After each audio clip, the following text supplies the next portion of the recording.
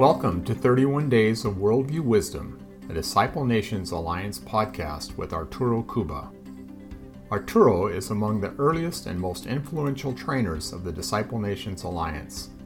In this audio series, he talks about his highly practical teaching and examples of transformation. In this first episode, he shares how he came to understand the idea of biblical worldview and how this opened up his eyes to many things about his faith and life.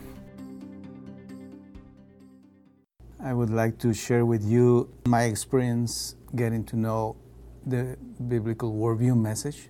It happened many years ago. The first thing I'd like to say is that I come from a Latin American background, and as a believer, there are many interesting things that we have to say about that. I met the Lord when I was a young boy. It was during an incredible moment. It was kind of spiritual revival in my generation. And we all wanted to serve God with all our hearts. But interestingly, many things came up. For instance, I'm going to leave my university studies because I want to serve God. Or I'm going to leave my job because I want to serve God. I don't know how, but we had immediately idea that serving God was to abandon your natural life, like becoming a kind of monk, medieval monk. But that was something that we never discussed about. It was just natural. And it was an idea like saying, oh, that's great. If you're going to serve the Lord, that's fine. And even parents thought that way. I remember the story of one of the members of my church. Her children came and said, Mama, the Lord is coming soon. So we are leaving school and we are going to preach. And that was in the rural area. And she said, well, something was funny about that phrase. But I said, well, if it's for the Lord, that's okay. The next thing is that they didn't go to school. Then the terrorist came that was in Peru. And because her husband was an American citizen, they told them, you need to leave because they are going to kill you. And they got scared. They had to leave their place. The father had a heart attack, and they barely made it to Lima, and they needed to bring the man to the United States. And she said, we arrived to the United States, he died. I had nothing, and none of my children went to school. And I said, well, that's incredible. Today, I say, why our faith can lead us to a situation like that.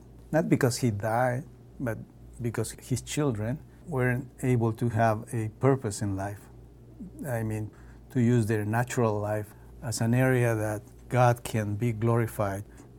And that was very common at that time. This is because in Latin America we are very dualistic. We think that God wants to save us and to save us from our natural life. I don't know how it works, but that's the way. So to become a believer means that you're going to pray, you're going to fast, you're going to preach, and you're not going to work, you're not going to study, you're going to live by faith. That's the idea that we have about faith. Of course, if you're going to live without working and studying, you need a lot of faith. I met many people that left the school. And on the other hand, the church was a growing church, but we never had a word from God to help them to deal with natural life, to become good professional people, or even good parents, or good husbands, or wives, or good citizens, because none of those things were in the area of faith that we had. So it is very dualistic. I don't know, but Latin American evangelicals have this strange ability to separate the spiritual area from our natural area. We didn't understand the possible consequences because you need time. And at that moment we were very young, happy, enthusiastic, evangelism everywhere, planting churches everywhere. And none of us were married, none of us had the responsibilities of a family, nothing like that. Then when you get married, when you have children, when you have to do those things, then the things get complicated. And that happened. For instance, every time I go back to Lima, And I tried to find out about the people that I met during those years. And this is after some 40 years ago. Most of them have failed in many ways. Most of them are divorced. Most of them have a bad relationship with their own children. Most of them fail as professional people. Most of them didn't do any significant in life. And I wonder, and I say, why? We had a great God at the beginning, and why things are now just kind of disastrous heritage for our children. It means that we have a kind of Christianity that doesn't work. That was the first thing I learned when I knew about biblical worldview. There are different kinds of Christianity. Some work, some don't. And that's real.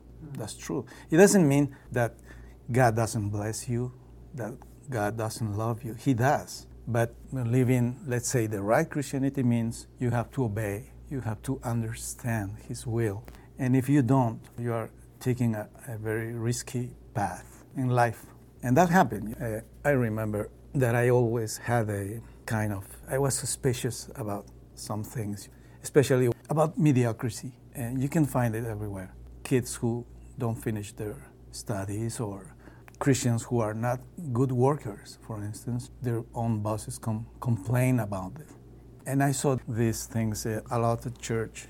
And I remember a lady, she became a believer in an incredible fire, an incredible experience for her to know Jesus. And she was very happy, and she said, but my husband will never come to church.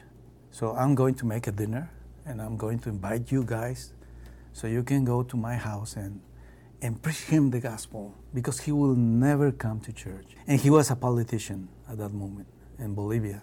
And we said, yeah, that's fine, sounds fine. And she was a very fine lady. She made a wonderful dinner for us. And her husband was an incredible man. He was very gentle. He received us at his home, and he was very enthusiastic.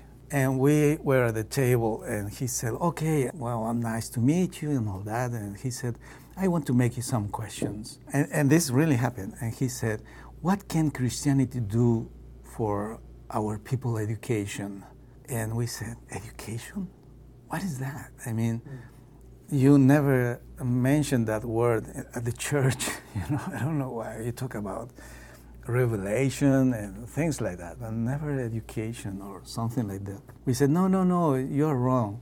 Jesus didn't come for you to be an educated person. He came to save you from your sins and to take you to heaven and to bless you spiritually and all that. I mean, I don't know, we were so sure about those things, but in the end, when I reflect about them, we were just saying things that we didn't know. They were just phrases. And he said, next question, what can the Christian faith do for our economic problems in the country?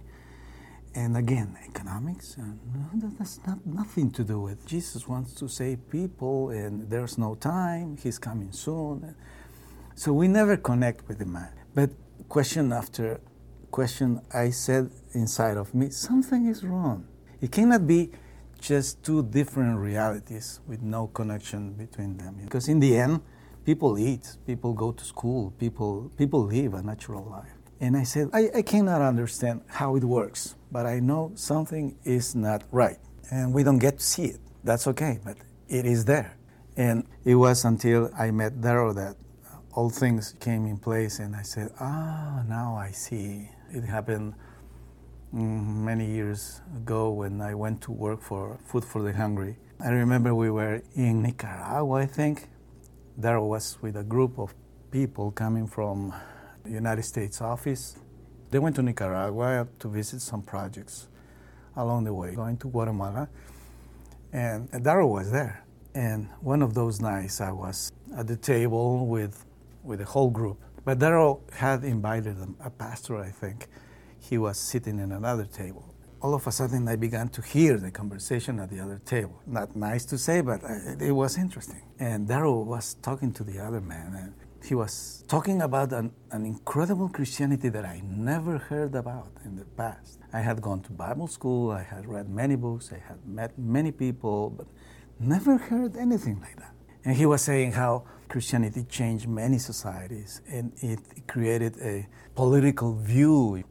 Christianity produced a Christian view for politics, for laws, businesses, and all of that was just new for me, and I was just impressed. And I couldn't believe that. And all of a sudden, this man who was sitting with Daryl, he just finished his meal and said goodbye and left. And I couldn't understand why he did that.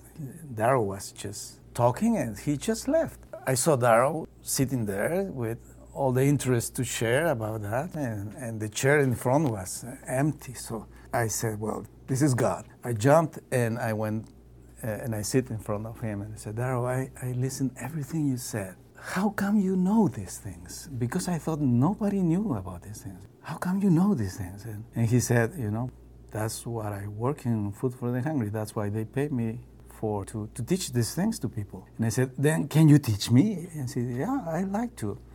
So we spent some hours, maybe almost the whole night. He took a napkin and he made his drawings, the drawings that you can see in his book, Discipling Nations.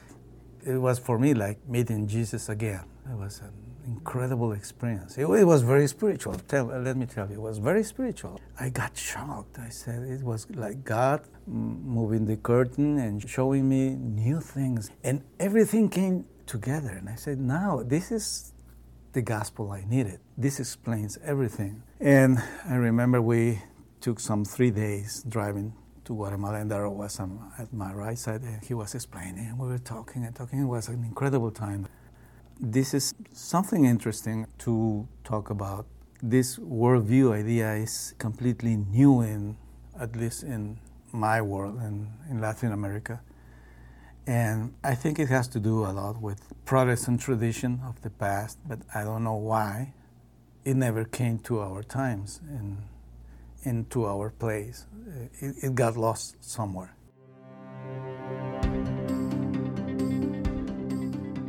Thank you for listening. Here is a question you might want to ponder. Arturo talked about having lunch with the mayor of his city and being asked some hard questions. How would you have responded? Thank you again for listening. In the next episode, Arturo will share more about what this biblical worldview idea has taught him and how it has impacted him and others.